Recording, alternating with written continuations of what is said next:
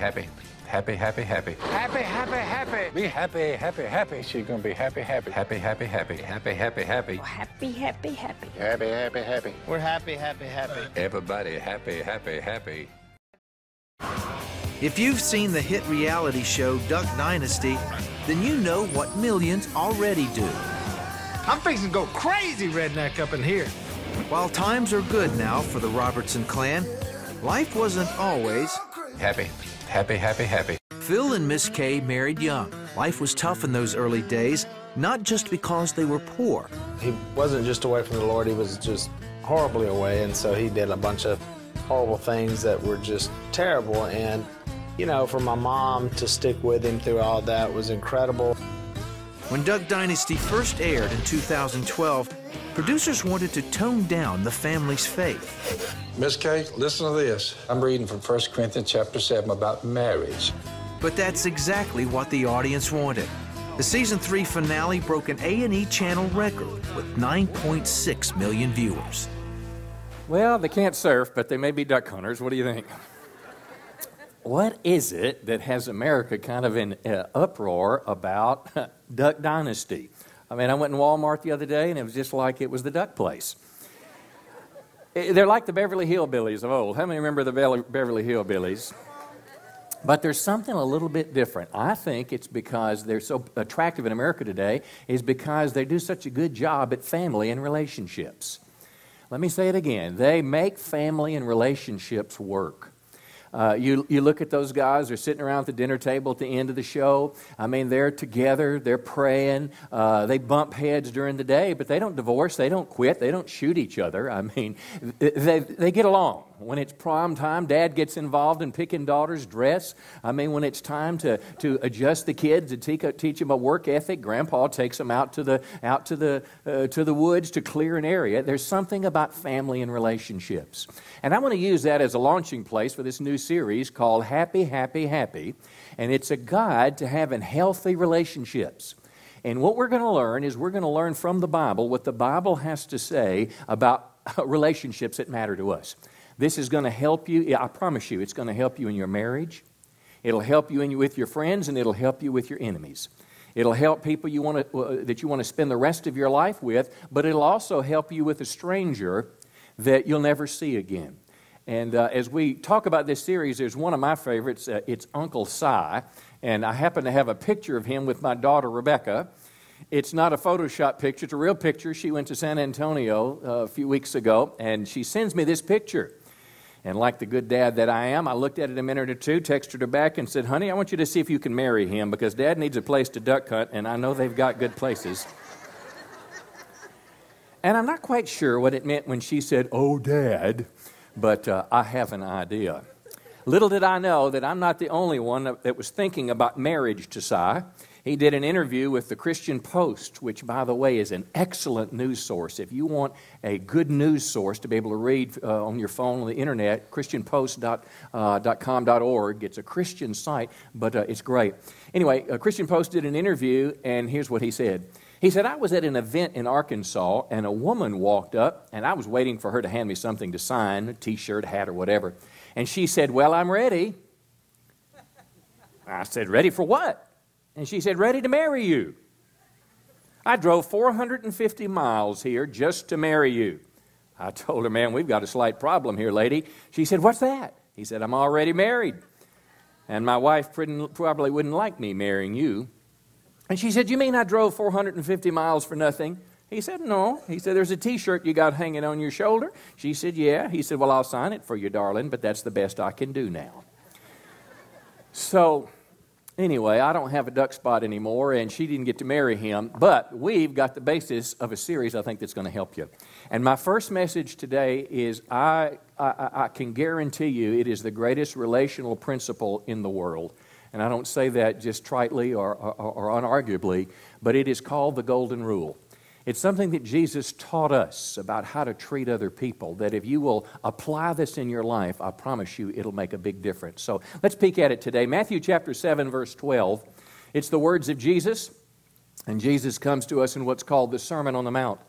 The Sermon on the Mount, if you read Matthew 5, 6, and 7, you would find the greatest ethical teaching that the planet has ever heard.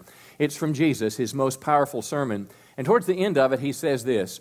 He said, do to others what you want them to do to you. Can you say that with me? Do to others what you want them to do to you. And then he says this. He said, this is the meaning of the law of Moses and the teaching of the prophets. Now that's big. We'll come back to that. But let me show you a little picture here about the golden rule, what it does not mean.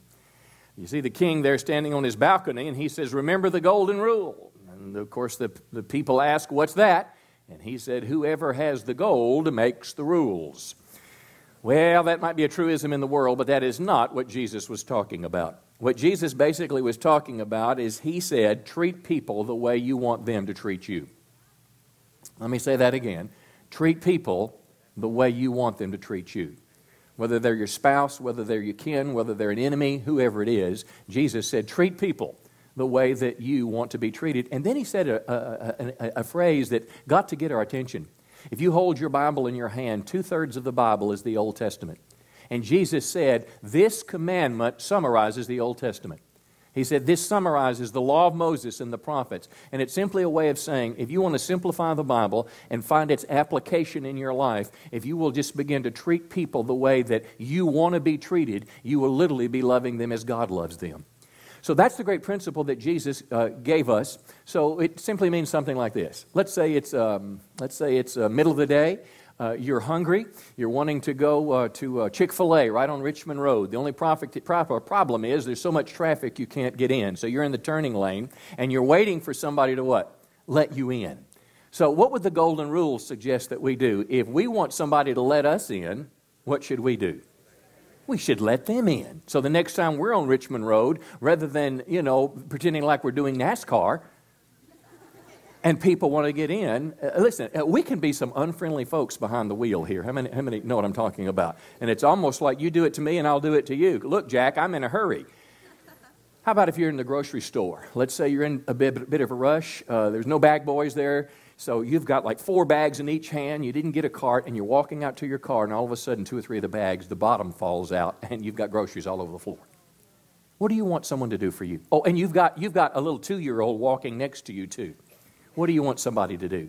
That's right. You want somebody to come up with a cart. You want somebody to come up with some bags and help you. And Jesus said, if that's what you'd like to do for somebody to do to you, then if you see someone with groceries spilled on the floor, Jesus said, I want you to do the same thing for them. If America would just get a hold of this, and don't expect it to come to us on CNN or Fox or anywhere like that. If the church, if believing people that read our Bibles would begin to treat people that way, our families would be stronger. Our workplaces would be a better place. Wherever we go, the ball teams that we coach, the cheerleading squad that we're on, everything would be better because we're putting in this great relational principle. We're treating people the way that we want to be treated. This idea is not a new idea. The Jewish rabbi Hillel, born 100 years before Christ, gave us the negative form of the golden rule called the silver rule. Anyone ever heard of the silver rule? Well, it basically says this. He said that one should not treat others in ways that you would not like to be treated.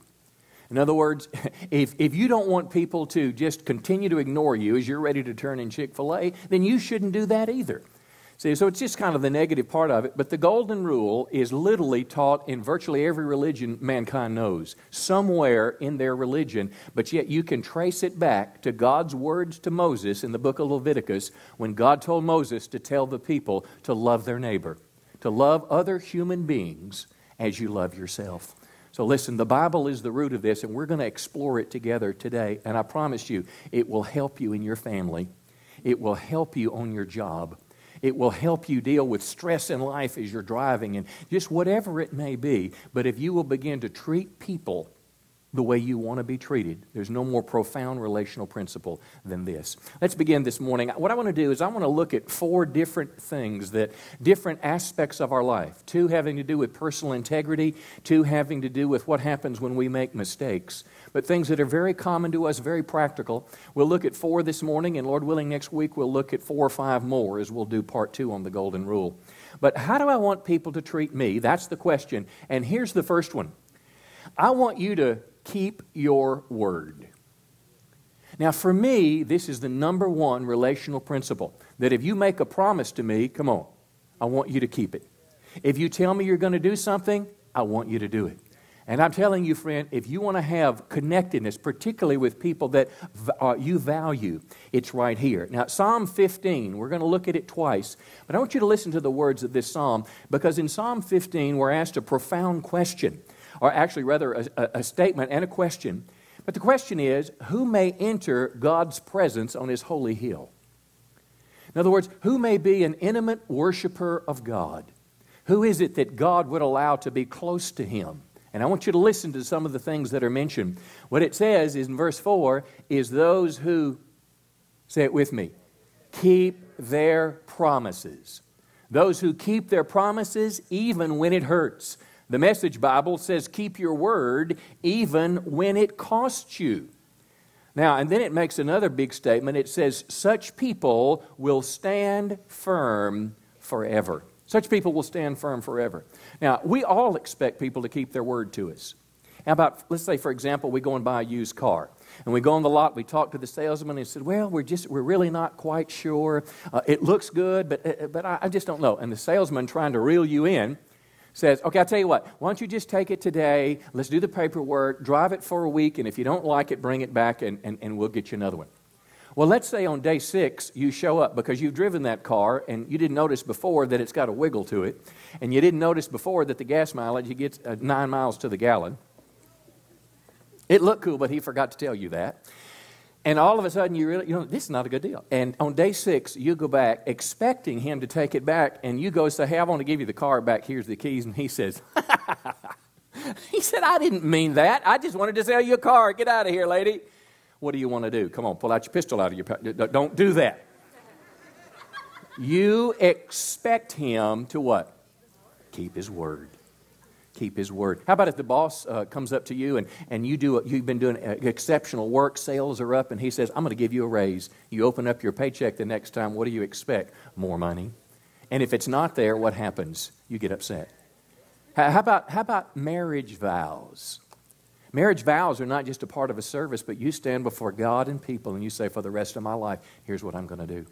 And what happens is both of you believe the words of the other person. See, here's the deal. When you keep your word, what you do is you build trust in a relationship. Trust is like super glue between people. If you keep your word, then I can believe you the next time you tell me something. And if I believe you, I trust you.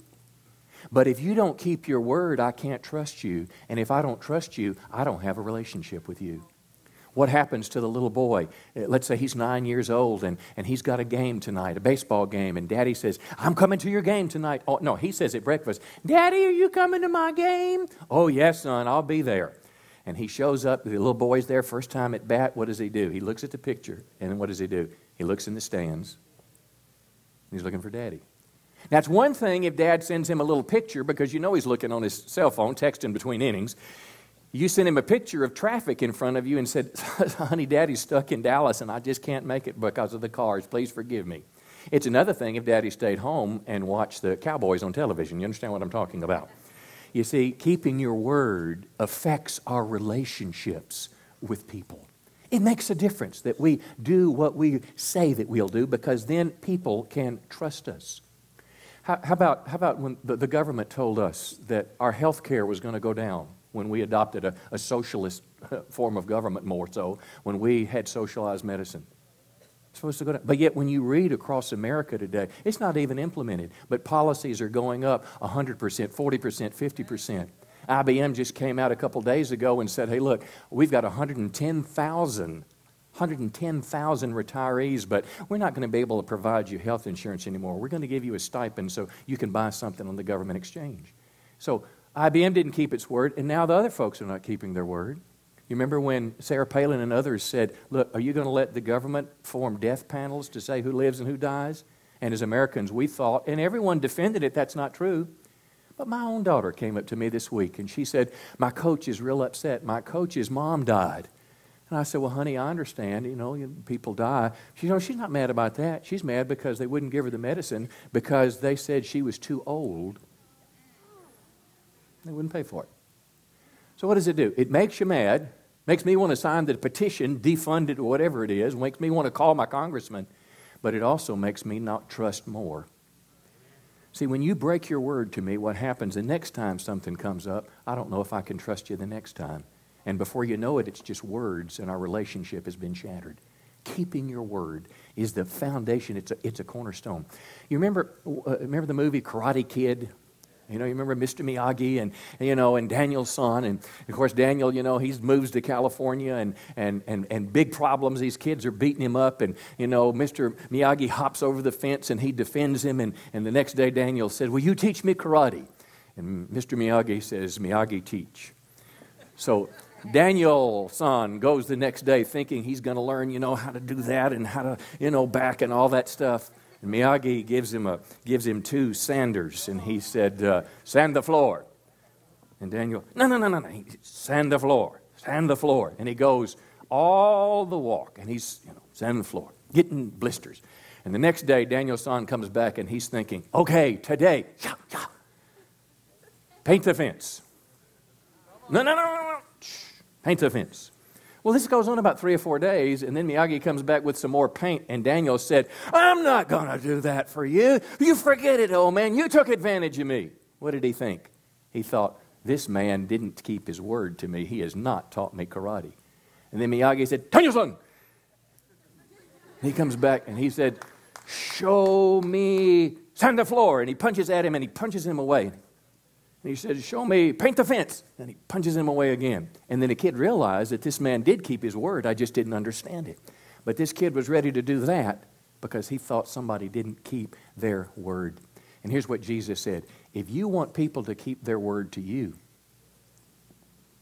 you keep your word to them. Come on, give the Lord a good hand today. It's that simple. Now, Psalms 15, here's the second one, and this is regarding our integrity. I want you to tell the truth. I want not only that you keep your word and do what you said, I want you to be truthful. Don't lie to me. Don't exaggerate to me. Don't make things up. Now listen, don't try to deceive me. Don't try to manipulate me in our relationship because I resent it. Again, back to the Psalms. You remember Psalm 15, who's going to enter into God's presence? Listen to what the Lord said. Who may enter your presence on your holy hill, but those who lead blameless lives and do what is right. What's it say? Speaking the truth from sincere hearts. Speaking the truth from sincere hearts. Now that doesn't mean if I think you're ugly, I tell you you're ugly, okay? You understand what I'm talking about. But how do you feel when somebody lies to you? How do you feel when somebody lies? For example, let's say your teenage girl, she's 15. Mom, can I go over to Darcy's house tonight? What are y'all going to do? We're going to watch some movies. What time are you going to be home? 10 o'clock. Okay. And Darcy's mom's going to bring me home. And you're a good mom. And you say, okay, you can go. How do you feel if about 9:30 you get a call from the sheriff's office in Bossier City? Mom, Darcy wanted to go to the casino and it was a buffet and I... What do you think is going to happen the next day when, Mom, I want to... No. Good for you, Mom. Why? Because you didn't tell the truth. See, telling the truth. How about a young married couple, they're in their, their late 20s and, he's buff. I mean, he wears an extra small t-shirt. I mean, muscles are just hanging out everywhere. And he goes to the gym and, she goes but doesn't like it as much. But he says, leaves that morning and says, well, I'm going to the gym today. When you going? Over lunch. And she, by 11 o'clock, she said, I just like to see my man. So she stops by and gets a smoothie with double protein, and she goes by and she said, where's Bob? He's not signed in today. Oh. And she walks around and she waits around, and finally she drinks his smoothie. Well, Bob comes home that afternoon. She said, how was your day, honey? Great. How was the workout? Oh, it was great.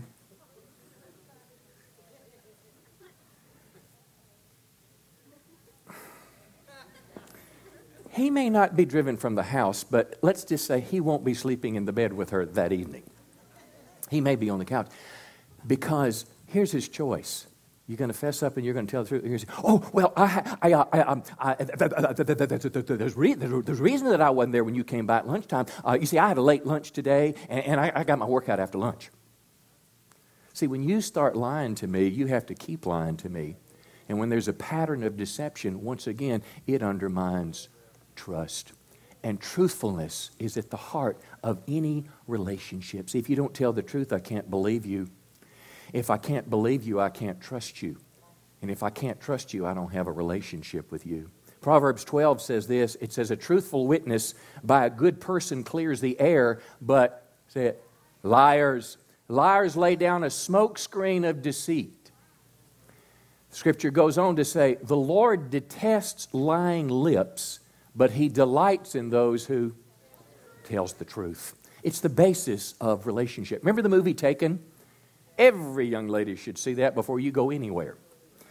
In that movie, this young 17-year-old felt that she and mom felt that they had to lie to dad because dad wouldn't let them do it.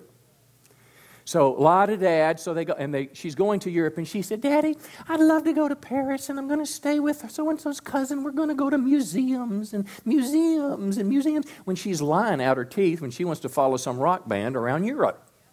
So she goes, but then you know the story. I mean, look, if you get abducted and they were captured, she was abducted at the airport, they're going to turn her into a prostitute. I mean, no, you need a dad like, what's his name, Liam something. You need a dad like that if you get in trouble like that. Well, anyway, the little story, he goes around and he goes up the evil food chain till he finds where she is. And lo and behold, he's in the ship, with the Saudi prince. And, of course, that guy gets to go to Saudi heaven or wherever. And she's sitting there, and she said, Daddy, you came for me. Remember what he said? I told you I would. I told you I would. When you're deceptive, it shatters relationships. When you tell the truth, come on, it brings them together. Give the Lord a good hand today. It makes a difference. So, if you want people to be truthful with you, what would the golden rule suggest? Be truthful with them. Okay, here's the third one. Now let's shift a little bit to when we make mistakes. When we make mistakes, and here's the way I phrase it. I want you to tell me before I make a big mistake. Tell me before I lose a lot of money on a bad investment.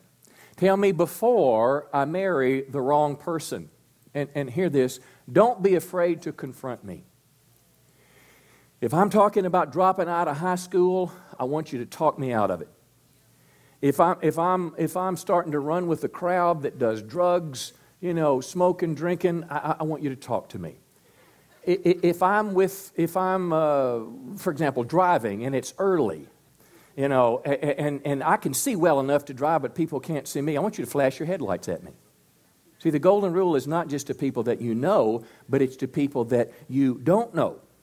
Now, I want you to imagine that I'm 15 years of age, and it's the first day of school. And before classes, I go in the bathroom, I do my business, and I go up to the sink, and I look in the mirror, and I wash my hands, and I think, oh, you look good. I put on my lipstick, whatever girls do, and I'm fine. I stand back, and I gaze at myself, and I say, honey, honey, honey. And I step out the door, and when I step out of the bathroom, the halls are filled with kids, and everybody looks at me. But they see what I don't see. Now, what would you want somebody to do if you're walking down the hall with 10 feet of toilet paper dragging behind you? I'm wanting you to tell me, I'm wanting some girl to grab me and say, sister, get back in there. Or do you want somebody to take a picture on you to put on Facebook? Now, I know you've never thought about putting somebody's picture on Facebook with a toilet paper tail, but I'm telling you, when you're in the situation, if you could just pause to think just a second, what would I want somebody to do for me? I'm telling you, friends, something can happen. That girl, she's going to be your best girlfriend the rest of your life if she pulled you back in that bathroom before you went out. See, but if you don't, she'll be an enemy the rest of your high school days. Treat people. Let's keep going here. Now, here's a scripture. It's a proverb. So, if I've got toilet paper hanging out of my pants, I would want somebody to tell me. So then you tell them, Jack. You know, I want you to help me before I mess up. Proverbs 27:6, it says, faithful are the wounds of a friend. Faithful are the wounds of a friend, but profuse are the kisses of an enemy. Now, what does that mean? That means, you know, if people that really don't care about me, you know, they'll just kind of pat me on the back and say, you're good and you're cool and all those things. But a person that really cares about me will love me enough to tell me the truth. A person that really cares about me, even if it's a difficult thing or a hard thing, will talk to me about it and tell me before I mess up rather than after. Remember the movie The Family Man, Nicolas Cage, kind of a time travel kind of deal where he goes in and he's in this family situation and what his life could have been. Well, anyway, he's just kind of going through life there, cocky and arrogant as he can be, and there's this girl in the red dress and she's hitting on him. And he tells one of his best buddies, he said, she wants to have an affair with me. She wants me bad. And his friend, rather than saying, you're the man, go for it, his friend said, you're about to mess up the most important thing in your life. The best thing you got going. You're about to destroy it, stupid. What comes to mind? Faithful are the wounds. Now listen, if you're about to do something stupid, don't you want somebody to come up and tell you? I don't care if it's dropping out of high school. I don't care if you're starting to drink too much. I don't care if you're starting to run with the wrong crowd. Your grades are going down, whatever. Or you're starting to fudge on expense reports. You're starting to lie about something and you're getting away with it. I'm telling you, somebody, if they care about you, will get involved in your life and they'll say, hold up, stop what you're doing because it's going to destroy your life. I want you to do that to me. I hope if you saw me drifting, I hope if I stopped reading my Bible and stopped praying, come on. I hope if I started taking second looks at somebody other than my wife, I hope if I started pulling away from my wife, I hope somebody would care enough to pull me aside, come on, and tell me that I got toilet paper hanging out of my pants. Are you with me today? Listen, treat other people the way you want to be treated, and you just well may have someone do that for you, come on, when you get in the same mode. Give the Lord another good hand today. Let me give you one last one now. Mind you, we're talking about mistakes, and how many... We don't want to come across to people in a condescending way. If I'm going to talk to you about something personal in your life, I'm not your ultimate judge. I'm not coming at you like this. I'm not condescending. I'm not self-righteous. But I'm coming to you, come on, because I care about you. Now think about this. You remember the Old Testament, Noah? Noah. Now how in the world could a man that was found to be the only righteous man on the whole planet, that God saved him, come on, through the great flood, you know the story, Noah's Ark. How is it that when life began to get back to normal and grapes began to grow, this guy's in a cave, drunk as a skunk with no clothes on? It's in the Bible. Now, he had 3 kids at the time, and the Bible says the first child, and it didn't tell us exactly what he did, but somehow he was judged for his behavior. I suggest he did something like this. He went in the cave, there's drunk daddy, and he said, hey, you want to see something funny? Our old man is in there. He didn't have a stitch of clothes on. He's so drunk he can't get up. But the other 2 kids, you read it. The Bible says they took a blanket or they took a covering. They walked in backwards and they covered up Dad's nakedness. I mean, there's a difference between a cover-up and covering somebody. But rather than trying to expose and belittle, what they did is they covered another person's weakness. Because how many know we've all got them? And I want to use that to flow into my last point this morning. Not only do I want you to help me help me before I mess up, I want you to help me after I mess up. I want you to listen to this one this morning. I want you to help me after I mess up. I need help to fix my life. I need help to fix my life. Some of us may have no clue once we do a big stupid how to get back on board. Let me tell you something. The family in America is in much disrepair. If you look at families in America today, there's going to be a lot of families that will come together on Thanksgiving. It'll be the most dreaded day of life because we don't know how to get along. We've never seen what a healthy family looks like. If we ever had a dinner together, it was with some paper plates and watching the television. We don't know what normal is. Dads are trying to raise kids, and they don't know how to raise them because they never had a dad.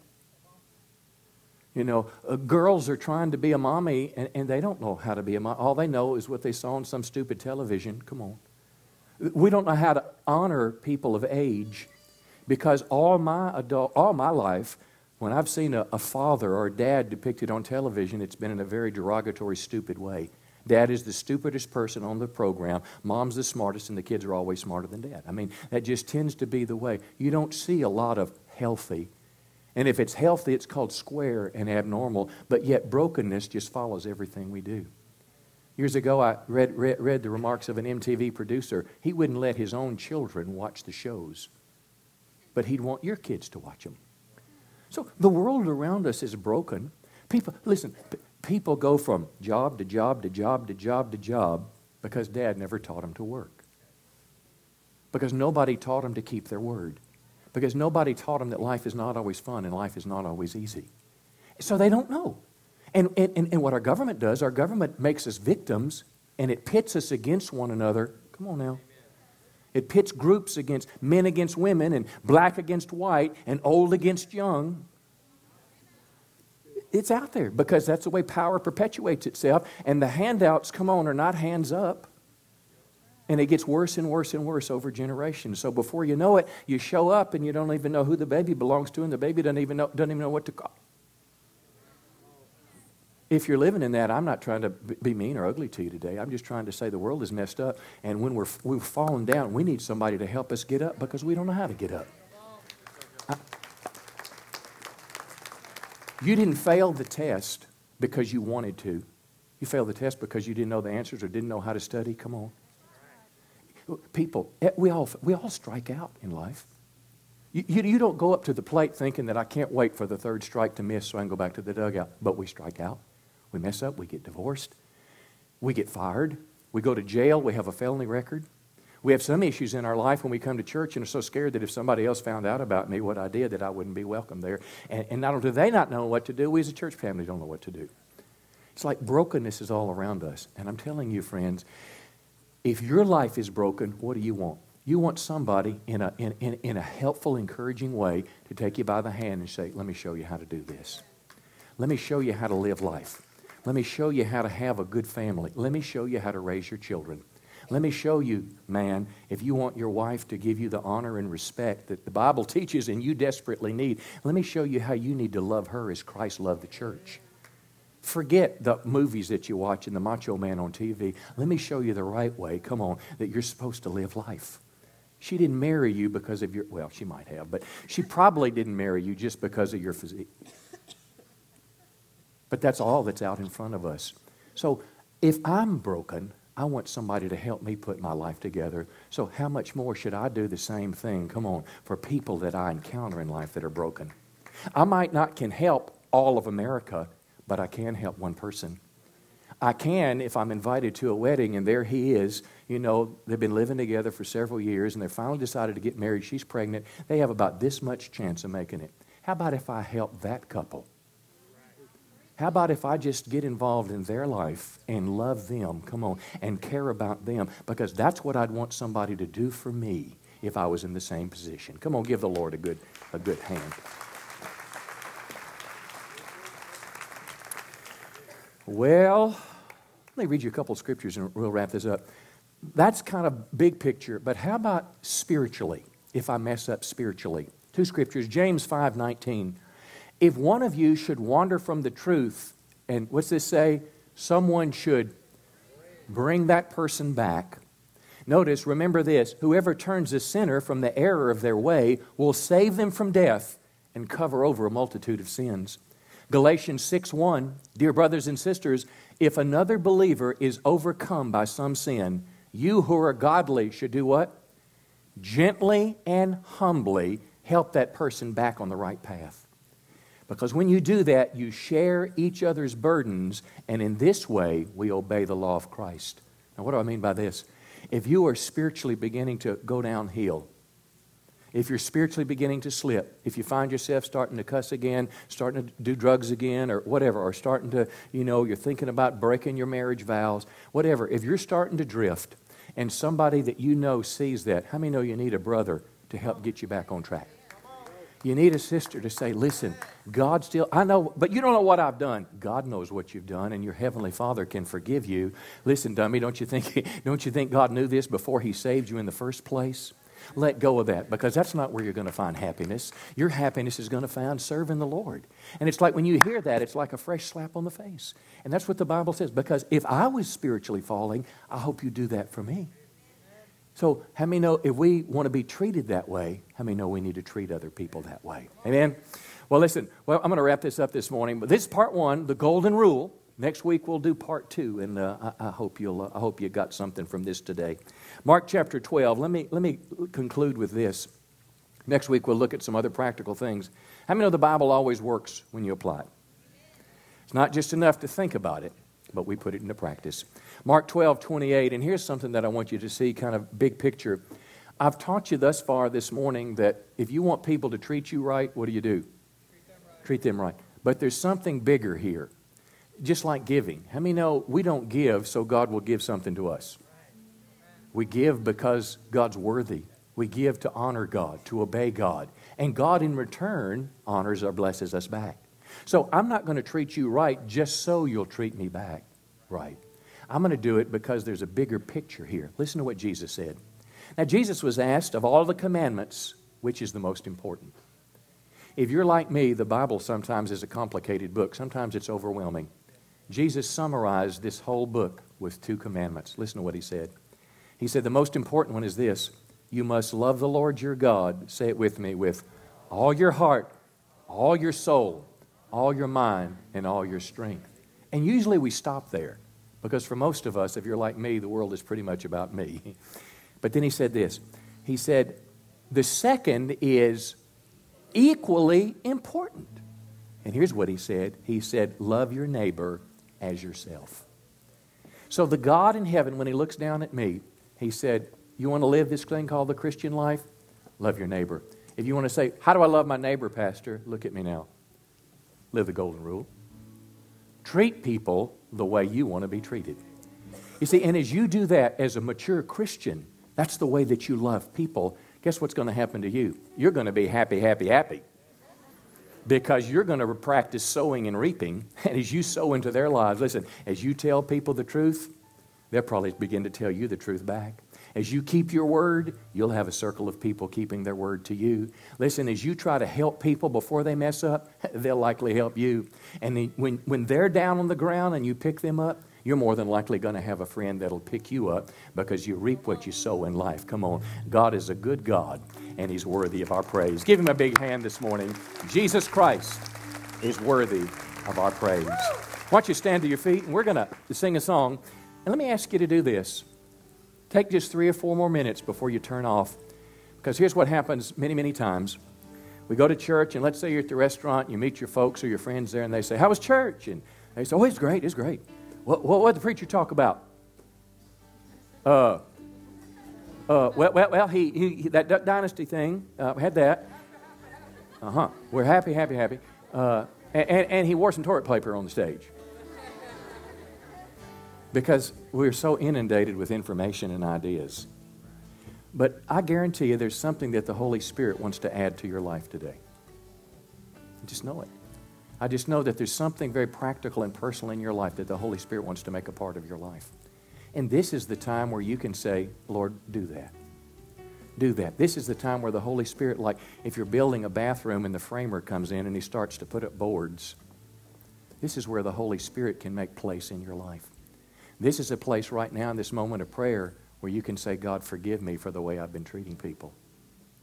This is a place when I mentioned relationships that were broken in Thanksgiving, you tensed up on the inside. This is a place where you can say, Holy Spirit, show me how to treat them the way I want to be treated. Let's just sing this song one time and ask God to spend just a moment with us.